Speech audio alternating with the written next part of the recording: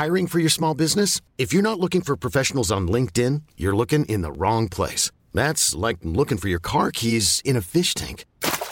LinkedIn helps you hire professionals you can't find anywhere else, even those who aren't actively searching for a new job but might be open to the perfect role. In a given month, over 70% of LinkedIn users don't even visit other leading job sites. So start looking in the right place. With LinkedIn, you can hire professionals like a professional. Post your free job on linkedin.com/achieve today. Hi, I'm Daniel, founder of Pretty Litter. Did you know cats tend to hide symptoms of sickness and pain? I learned this the hard way after losing my cat, Gingy. So I created Pretty Litter, a health monitoring litter that helps detect early signs of illness by changing colors, saving you money and potentially your cat's life. Pretty Litter is veterinarian developed, and it's the easiest way to keep tabs on your fur baby's health right at home. Go to prettylitter.com and use code ACAST for 20% off your first order and a free cat toy. Terms and conditions apply. See site for details. Hey, it's Ryan Reynolds, and I'm here with Keith, co-star of my upcoming film, If, only in theaters May 17th. Do you want to tell people the big news?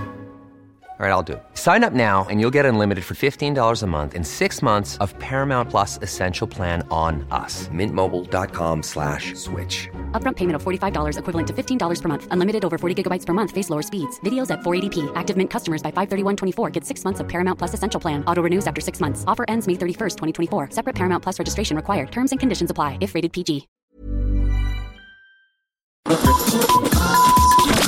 Reproducer.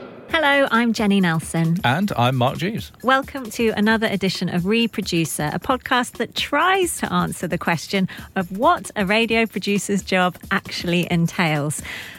Big emphasis on the word try there. In this episode, we are delighted to delve into the world of sports radio, a world that, let's full disclosure, Mark and I do not know much about, as we welcome the Deputy Head of TalkSport to the podcast, Kathryn Anastasi. It's taking time to know the people you're working with in order to get the best out of them on air. You need to be adaptable and agile in live sporting situations because you never know where the story is going to come from. The really good thing about the apprenticeships and the internships is that you get people in that might not have come to us in the first place. Or might not have thought that they could. Now, as Jenny's mentioned there, although we've worked in radio for a while, not one single day of our radio production experience has involved sport or understanding sport. So we're extra keen to speak to Kathryn, as the whole process of sports radio production, and especially the live aspect of it, sounds utterly terrifying to us. In our chat, we talk about that. We also talk about the great work that TalkSport are doing to nurture new talent, which is really extraordinary, as you'll hear. And Kathryn explains what she likes to see on a CV, which, let's face it, is really important if you're trying to get into that world. But we started by asking what she loves about working, not just in sports broadcasting, but also why she loves working at TalkSport specifically. Reproducer. Okay, so the first part of that question is, what do I love about TalkSport? So it's a family. It's sometimes a dysfunctional family, I suppose, like all families are. But everyone cares about what we're doing. Everyone is passionate. I mean, you can't work here unless you're passionate about sport, because you would just not enjoy it. So you're all coming from the same place. And I don't think I can compare it to anywhere else in terms of working in sports radio. One, because I haven't. I've been at TalkSport my entire career, so it's been 16 years, so I can't compare it from personal experience. But two, there isn't anywhere like TalkSport. There's nowhere that does 24 hours sports coverage. You know, even 5 Live, who's probably our direct competitor, they do news coverage. So it's unique. And why I like working in sports specifically rather than just at TalkSport is because, you know, I did do current affairs for a little while, and that tends to be quite a negative stories that you're covering. There's joy in sport. Like, people win. There are underdogs. Exciting things happen. Bad things happen as well. Like, sport's a microcosm of society. That's why I find it interesting as well. But yeah, I just like the light and shade that you get from working in sport. Thank you for that. And this question, I know, comes with the caveat of there is no such thing as a typical day. But in your role as Deputy Head of TalkSport, roughly, can you give us an overview of what a typical day might entail? Yeah, there is not a typical day. I'm new in the role. It's only been a couple of months, so we're still sort of settling into it. I mean, it starts in the same way as my day has started the whole time I've been here, which is by listening to TalkSport. So, you know, you wake up, you put the radio on. So that's the first thing. And that's always been the case in whatever role I've had at TalkSport. And, you know, it's boring stuff like checking emails and checking WhatsApps and looking at Twitter and, you know, getting appraised of the morning's layout, basically. It's a lot of meetings for me now, and that's a lot of talking to people. And I find that my role in general, even as head of live sport, which I was the previous role to this one, is conversations, talking to people, making things happen. And so as deputy, we're sort of finding our way through that. But with my expertise on live sport, I'm sort of managing the new live sport editor and their team. So leading on that, but I'm also working across diversity. Got some new apprentices that came along, so that's sort of fallen under my wing as well. And then we'll be looking ahead to the new season and what we're going to do and who, you know, what the schedule might look like.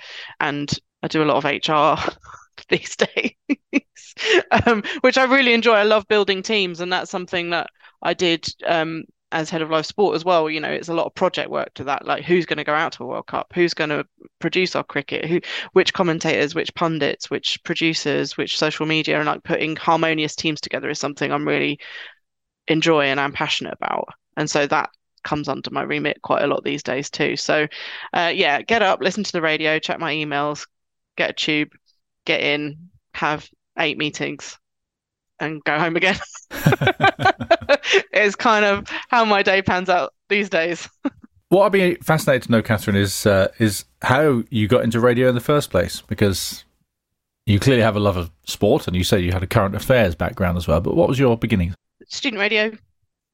So I went to Sheffield University. I was studying politics and joined the radio station there, which was called Sure FM, just as a kind of extracurricular activity. Quite like the sound of my own voice, I suppose.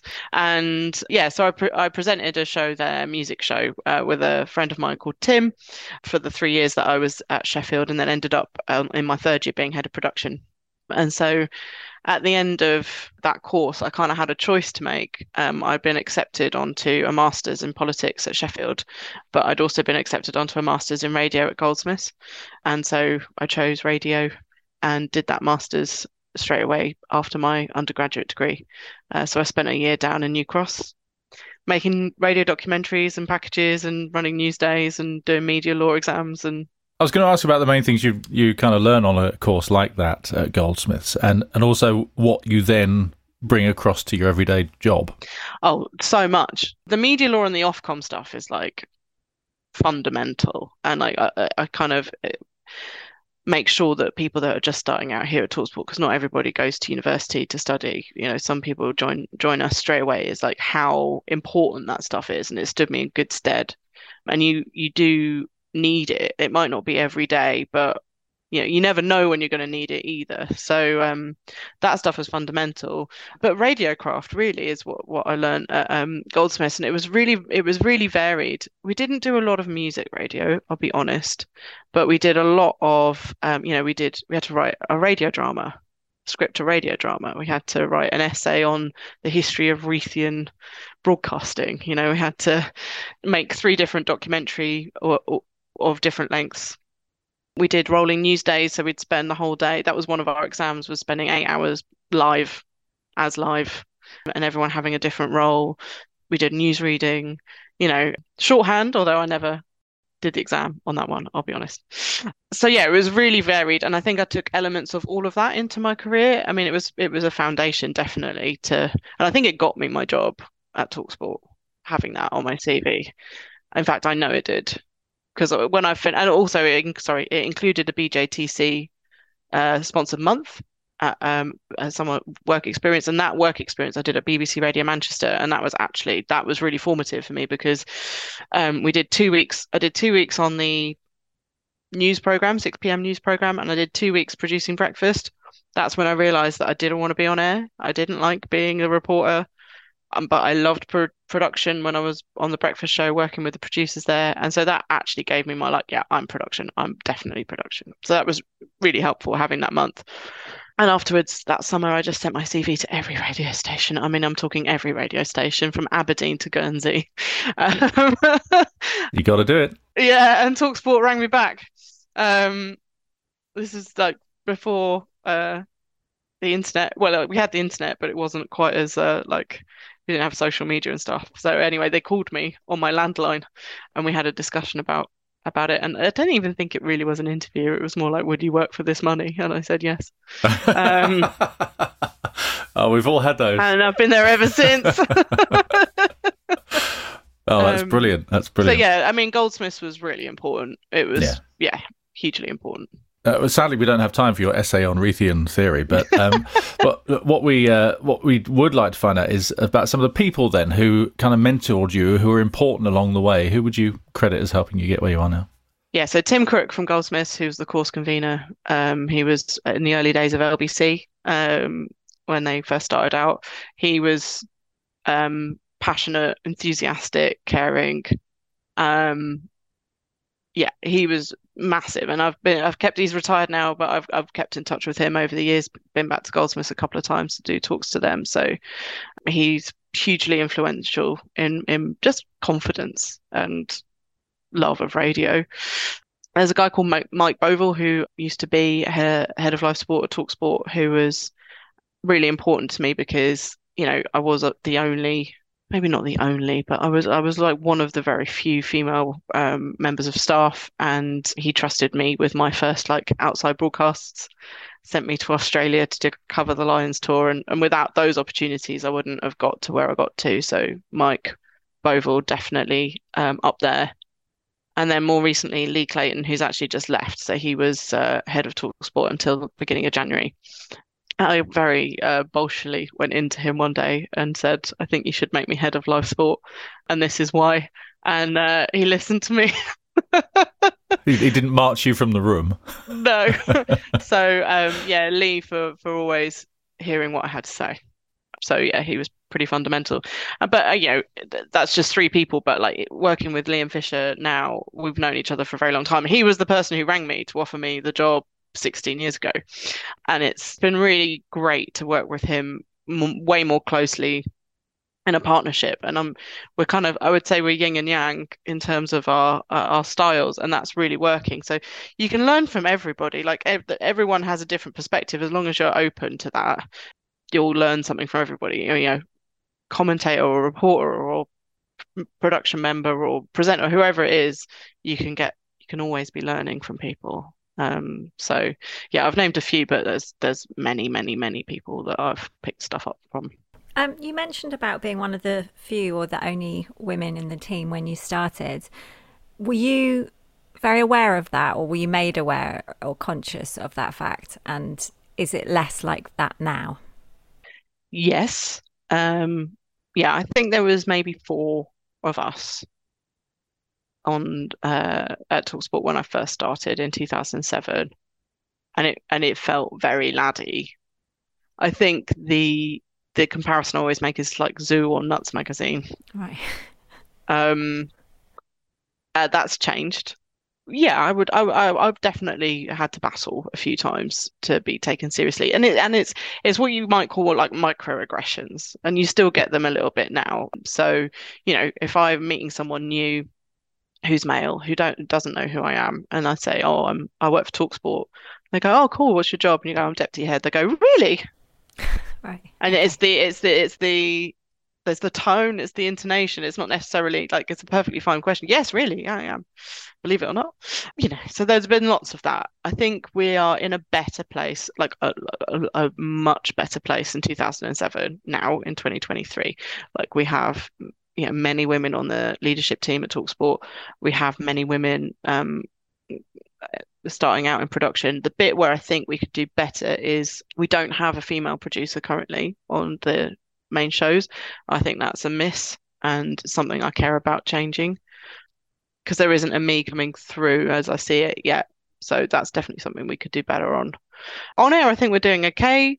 I think in live sport we could do better, but we're working on that. There's some people in the pipeline. So I'm confident that we'll have like our first female commentator soon. I think we're behind on that as well, but it's on my mind. Great. Okay, that's good. Thank you. I really want to find out about live sports production, but first, to sort of ease our way in, we ask every guest, what does a producer actually do? Like, what are the core characteristics or responsibilities of a radio producer? So when I saw this on your email, I did have a proper think about it, because on the surface of it, it's like they sit in a chair and they talk back to the presenter and they say break, or they say go to this, or like it's but it's way more than that. I think the analogy of a conductor of an orchestra is probably the most useful one. You want the strings to come in at the right time. You don't want the timpani to be banging throughout the whole thing. It's so craft is probably the first thing that I kind of had in mind, and that is like, how do you take the story away from just its face value and make it into something engaging for the audience, and how do you do it differently to the show that's just done it before you? So, Antonio Conte has been an ongoing story about whether or not he's going to be manager of Spurs, or if he's going to get the sack this week, but you can't just talk about that straight up for 8 hours a day, because people won't stay listening. So it's the producer's job to find new ways to do that. Do you do something creative with it? Do you put in a bed? Do you create a quiz? Do you do, there's lots of things you could do. So craft and editorial is hugely important, but then it's attention to detail. So are you breaking on time? Are you getting the commercial stuff you need to go away? Is everyone in the control room doing their bit? Are you across the output in case someone says something they shouldn't? So it's attention to detail. It's empathy and leadership within that team as well, because you've got a whole load of contrasting characters that you need to deal with. Every presenter is different. So if you're a good producer, you'll be able to have empathy and get to the kind of bottom of that presenter pretty quickly, and know how they want to figure out what they need from you to get on air. So like, some presenters might need to be really riled up before they go on air. So how do you get them riled up before they go on there? Or some presenters might need like 3 copies of everything to make them feel calm and not anxious that they're going to lose a piece of paper or whatever. So it's taking time to know the people you're working with in order to get the best out of them on air. And that's the same with their team. So assistant producers or, call screeners or whatever, you are having to think about their development and empowerment as well. So it's a really complicated and nuanced role. And so, yeah, it is also getting people to break on time. But, balancing all those interests is a really tough job. And so when you get a good producer, they're kind of gold, to be honest, because it's definitely a balancing act. Yeah. And then I've just written ideas in capitals. Creativity as well, obviously, hugely endless, important. Yeah. Great, thank you. And so when it comes to live sports in particular, so you've mentioned passion. Mm-hmm. What other, because Mark and I know so little about I find it terrifying, the idea of producing a live sports commentary, just everything that could go wrong, and like running to time. What are the main logistical responsibilities and skills required for a live sport producer? So there's a lot more operations and logistics involved in live sport, or not just live sport, anything outside of the studio. So it doesn't have to be a football match. It could be a show OB from somewhere. We need to know how you're getting there, who's going, what time you need to get there. You need to build in latency into that, because there's train strikes or car crashes or whatever. Like, you need to have a backup plan. You need to know the kit. It's a luxury sometimes we have at engineers at really big matches, but realistically, we're not going to be sending an engineer to a League Two match that we're doing on TalkSport. So a producer needs to know how to get on air, how to work kit. They need to know each ground, have a relationship with the press officer at each football club or rugby club in order to get accredited, plug in, make sure that's all working. And yeah, you need to be adaptable and agile in live sporting situations, because you never know where the story is going to come from. It also might, for example, we had the FA Cup at the weekend, that might go to extra time, so that impacts the schedule. So you need to be able to have like plans of, if this goes to extra time, what are we going to do? Are we going to move that game onto TalkSport 2 and kick off with this game? But, have that agreed beforehand so that you're not, there's no surprises on the night. And that's just for domestic matches as we go along. But for something like the World Cup, that takes 18 months of planning. and that involves so many different stakeholders, engineering departments, social media, commercial, all of the on-air, lots of producers, like there's FIFA or UEFA or whoever you're working with. That's massive. That's a lot of logistics and operations and health and safety and all of that kind of stuff. And then also then you start thinking about editorial, how it's going to sound. So yeah, there's a lot that goes into it. Hi, I'm Daniel, founder of Pretty Litter. Cats and cat owners deserve better than any old-fashioned litter. That's why I teamed up with scientists and veterinarians to create Pretty Litter. Its innovative crystal formula has superior odor control and weighs up to 80% less than clay litter. Pretty Litter even monitors health by changing colors to help detect early signs of potential illness. It's the world's smartest kitty litter. Go to prettylitter.com and use code ACAST for 20% off your first order and a free cat toy. Terms and conditions apply. See site for details. Hey, it's Ryan Reynolds, and I'm here with Keith, co-star of my upcoming film, If, only in theaters May 17th. Do you want to tell people the big news? All right, I'll do it. Sign up now and you'll get unlimited for $15 a month and 6 months of Paramount Plus Essential Plan on us. Mintmobile.com/switch. Upfront payment of $45 equivalent to $15 per month. Unlimited over 40 gigabytes per month. Face lower speeds. Videos at 480p. Active Mint customers by 531.24 get 6 months of Paramount Plus Essential Plan. Auto renews after 6 months. Offer ends May 31st, 2024. Separate Paramount Plus registration required. Terms and conditions apply if rated PG. Reproducer. During a live match, how much communication does the producer have with the commentators and the pundits? Do you just sort of let them go, or are you? So you have to talk back. You'll be able to say stuff in their ear, and you'll also be talking back to production at base. So there's sort of like a three-way triangle, but they can't talk back to you. Okay. So it might be a bit of scribble on a bit of paper, old school. And are there any kind of memories that stand out for you from your time producing live OBs and being on the ground, as it were, abroad or at a particular match? So my absolute favourite, I'm a rugby fan. First and foremost, is what I grew up with. I support Brentford as a football team, but I'm a Harlequins season ticket holder, so rugby is my jam. And so the moment for me where it was like just to pinch yourself, like I can't believe I'm here, was the 2013 third test in the Lions where we beat Australia in Sydney, and it's just euphoric.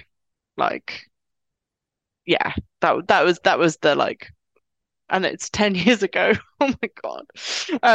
But that was probably my first real buzz, and just being like, the people pay tens of thousands of pounds to be in this situation, and I'm getting paid to be here. And that was pretty cool.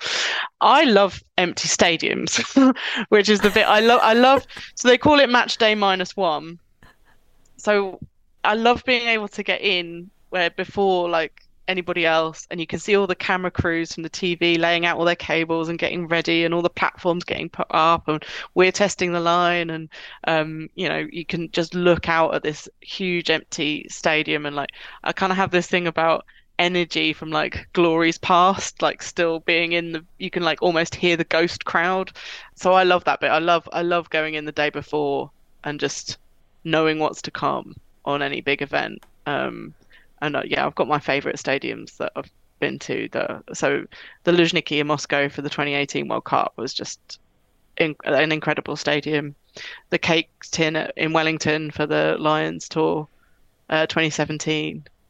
Like a couple of my standout kind of stadiums, I think, that I was just like, wow, this place is cool. Yeah. Stadium geek. Amazing. No, thank you. That's brilliant. And just one more from me before I pass back over to Mark.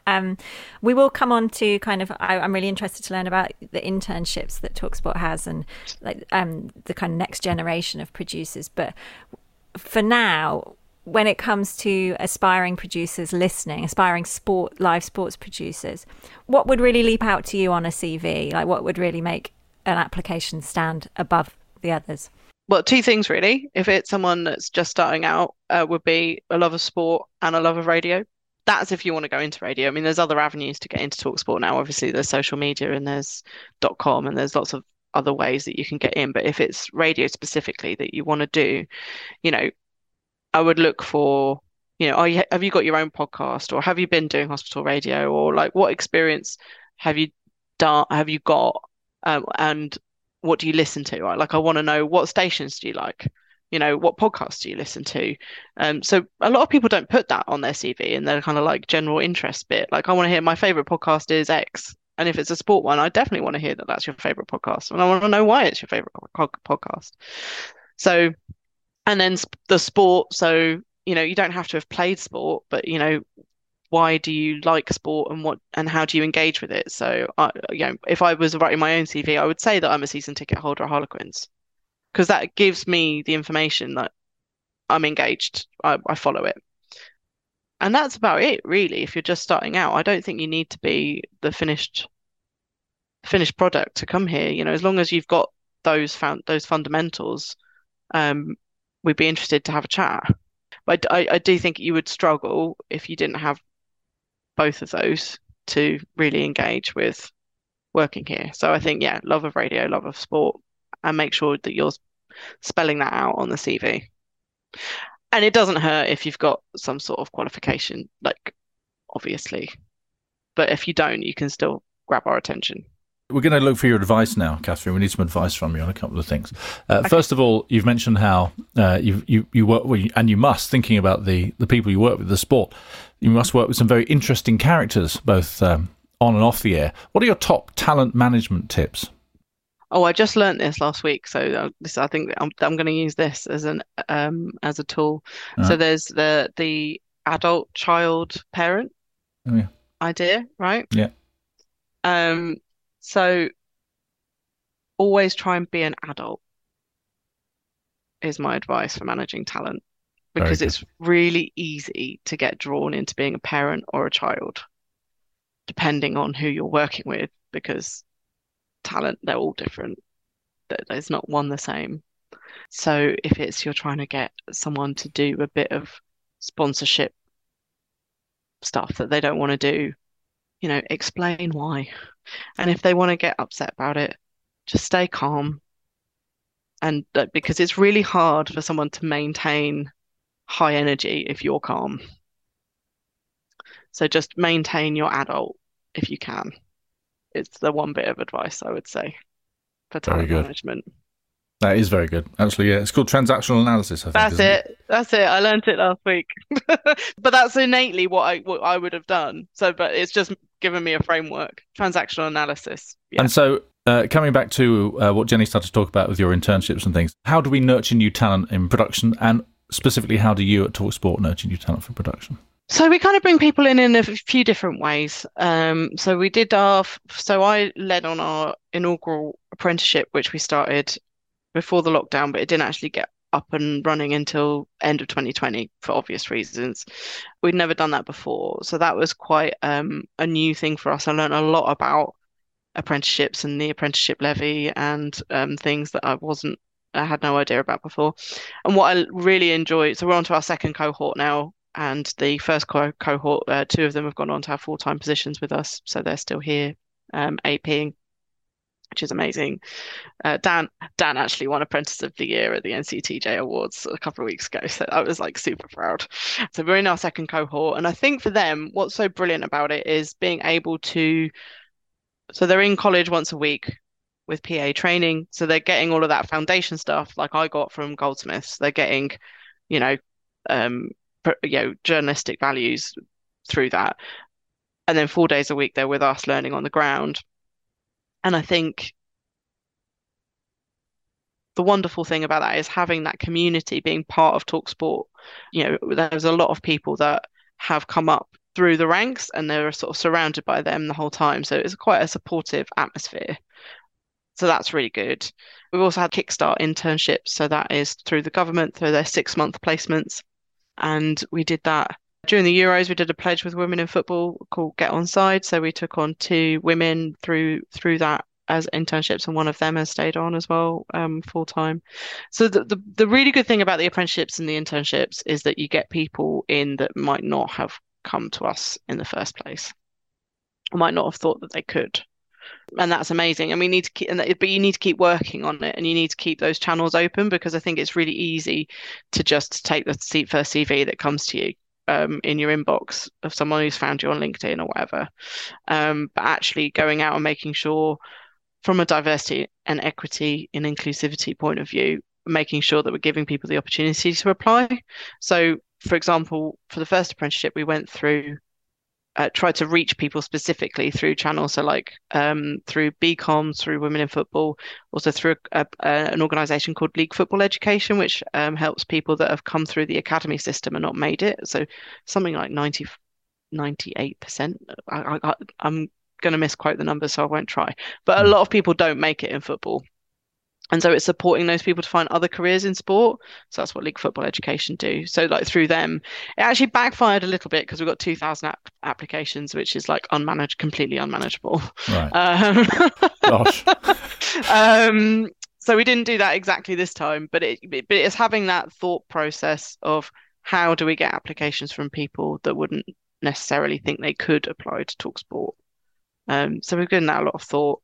And then the other way that people come through is through work experience or through sending their CVs. There's a woman who works on our leadership team called Daisy who runs all of that.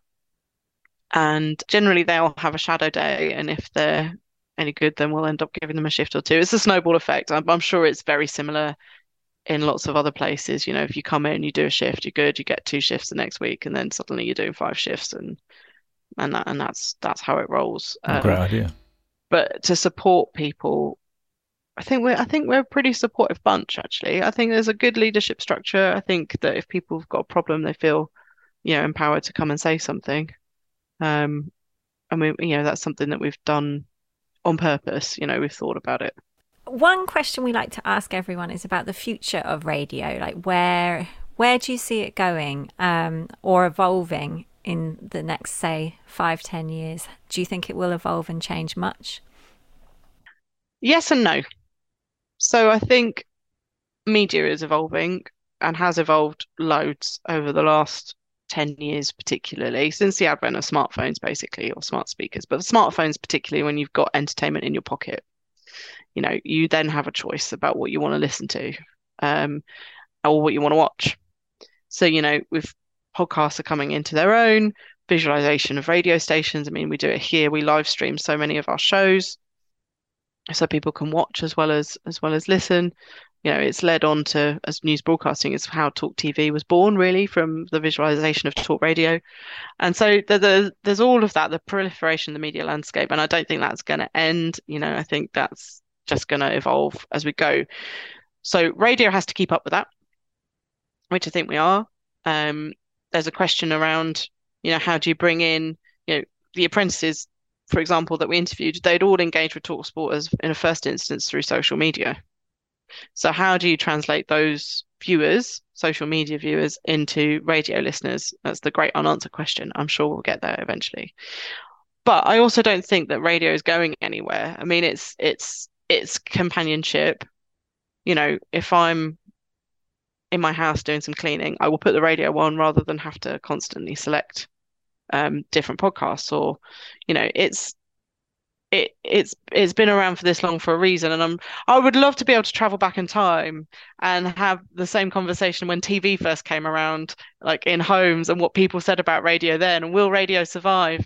And it has. So I've absolutely no doubt that radio will always be here and always be something that people want. It's just we also do need to keep up. So that has changed, is changing, and as long as we keep engaging with that change, we'll survive. Radio will always be around. You mentioned listening at home. What do you listen to? Like, are you ever able to switch off TalkSport and just listen for the sake of enjoyment and as a listener? And if so, what do you listen to? Oh, okay. So they're two different things. I definitely listen to other things as part of my job. So I'll definitely listen to 5 Live or LBC or, other speech radio stations to see what they're doing, which I think is important. For pleasure, I usually I listen to Radio 4 quite a lot. The 6:30 comedy on 6:30 p.m. I'm usually quite keen on. I listen to the Chillest Show on Radio 1 sometimes. If I'm this is going to paint such a sad picture of me. If I'm doing like the cryptic crossword or something of an evening, not at all. to try and switch my brain off, I might listen to the Chillest Show on Radio 1. Quite enjoy that. But yeah, I listen to podcasts as well. I listen to a lot of BBC Sounds. Tortoise Media do a lot of good stuff. What have I been listening to recently? History of Ancient Egypt podcast. Oh. Because I went to Egypt on holiday and I got a Right. bug for it. So yeah, I listen quite broadly on podcasts. There's a Zoe, the Zoe health study that Yeah. kind of like, so Zoe did a lot during the pandemic about people would voluntarily give their kind of information around COVID, and they managed to do these like meta studies on trends, etc. So they have a health podcast that they go into lots of different areas, and like it's a little bit of debunking, but it's also just reporting on latest research and stuff. So yeah, I quite like that podcast too. Amazing. Thank you. Well, over to Mark for the final questions. And I hope that one of them you haven't already. I hope you can come up with another. Yes. Anyway, over to you, Mark. Well, no, I'm hopeful as well. While we've been talking, I've had a revelation as well. I remembered that I was an accidental football commentator for one game. Amazing. When I know, because Jenny knows me, so she'll know how ridiculous this accidental, concept yeah. is. Well, I was a breakfast show host at Northants 96, which was a regional radio station, and Northampton Town got to the Wembley for the Division 3 playoffs in 1997.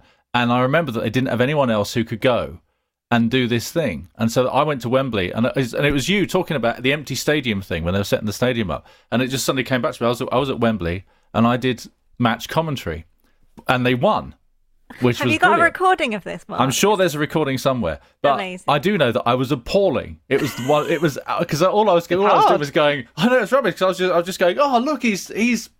I don't know which one he is. Anyway, from that's going to be one of my OMG moments, was being at Wembley for a thing where the team actually played. So I've just had that revelation. So now we're going to talk about your OMG moment. So any others in the catalogue?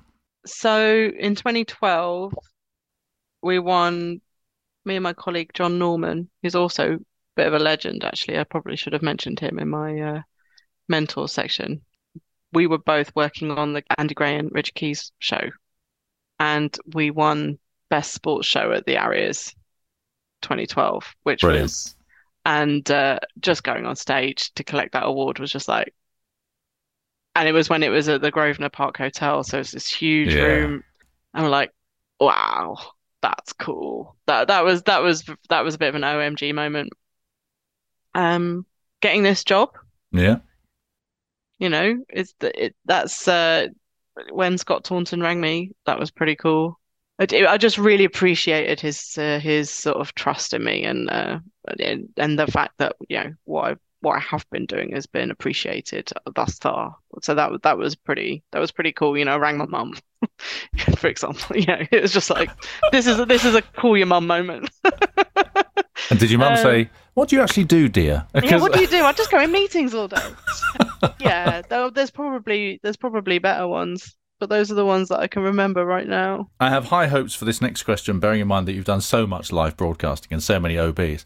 FFS moment.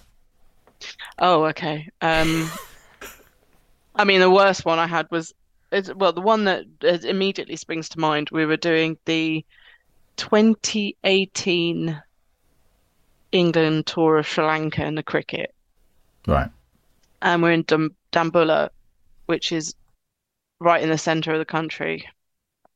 And it's monsoon season. And we got put in the wrong box. There was a big fight with Sony, who were the host TV broadcaster. Right. Because they wanted the box. We wanted the box. And there was like 5 minutes to go on air. Uh-huh. And that was hairy. That was really hairy. It had to be quite stroppy. Yeah, that was bad. And then anyway, we got on air. It was fine within a hair's breadth. But then it rained. The monsoon opened. We'd only got 16 overs in, and then the guys on air had to like just talk amongst themselves for like 3 hours. There's no cricket. First day. It was the first day as well of the tour. So yeah, that was a day. That was a day. A day that can be forgotten, probably. But no, it was good for them. I mean, they were amazing getting through talking on air that long without any actual play. Hats off to them for doing that. But that was. I was glad that day was over. Reproducer.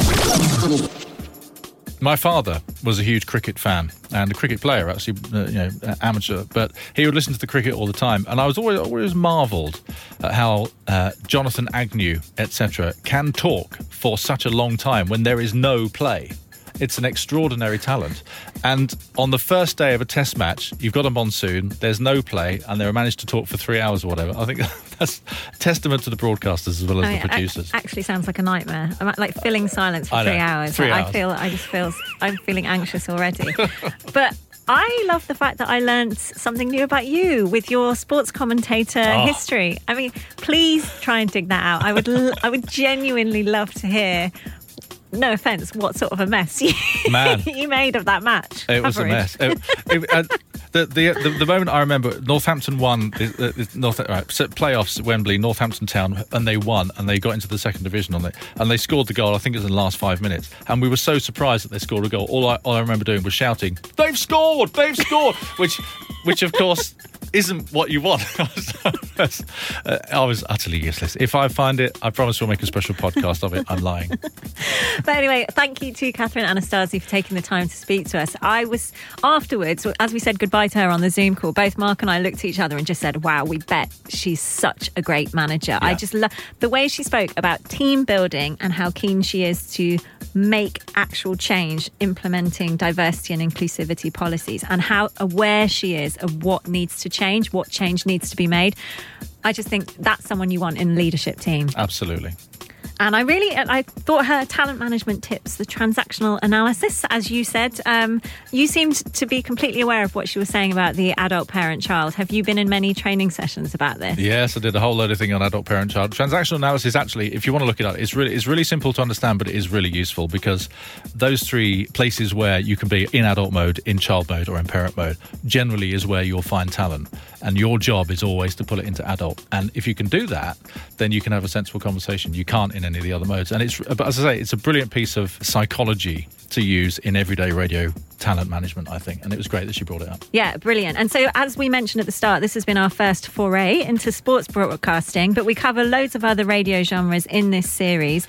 So, for example, Kathryn mentioned being a fan of the Radio 4 6:30 comedy. So you might want to have a listen if you're also a fan to Ed Morrish, who told us all about radio comedy production. If you'd like to find out more about producing live news output, check out the episode with Times Radio's morning editor, Hussein Husseini. There's also Sarah Crawley, producer of Woman's Hour on Radio 4. And there's loads of music radio producers as well. We've been really lucky to get some excellent guests. So do check them out if you have the time, and just follow or subscribe to hear about new episodes as we drop them. Thank you for listening. Reproducer.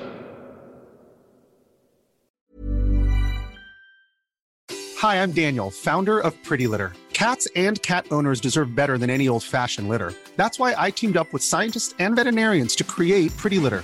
Its innovative crystal formula has superior odor control and weighs up to 80% less than clay litter. Pretty Litter even monitors health by changing colors to help detect early signs of potential illness. It's the world's smartest kitty litter. Go to prettylitter.com and use code ACAST for 20% off your first order and a free cat toy. Terms and conditions apply. See site for details.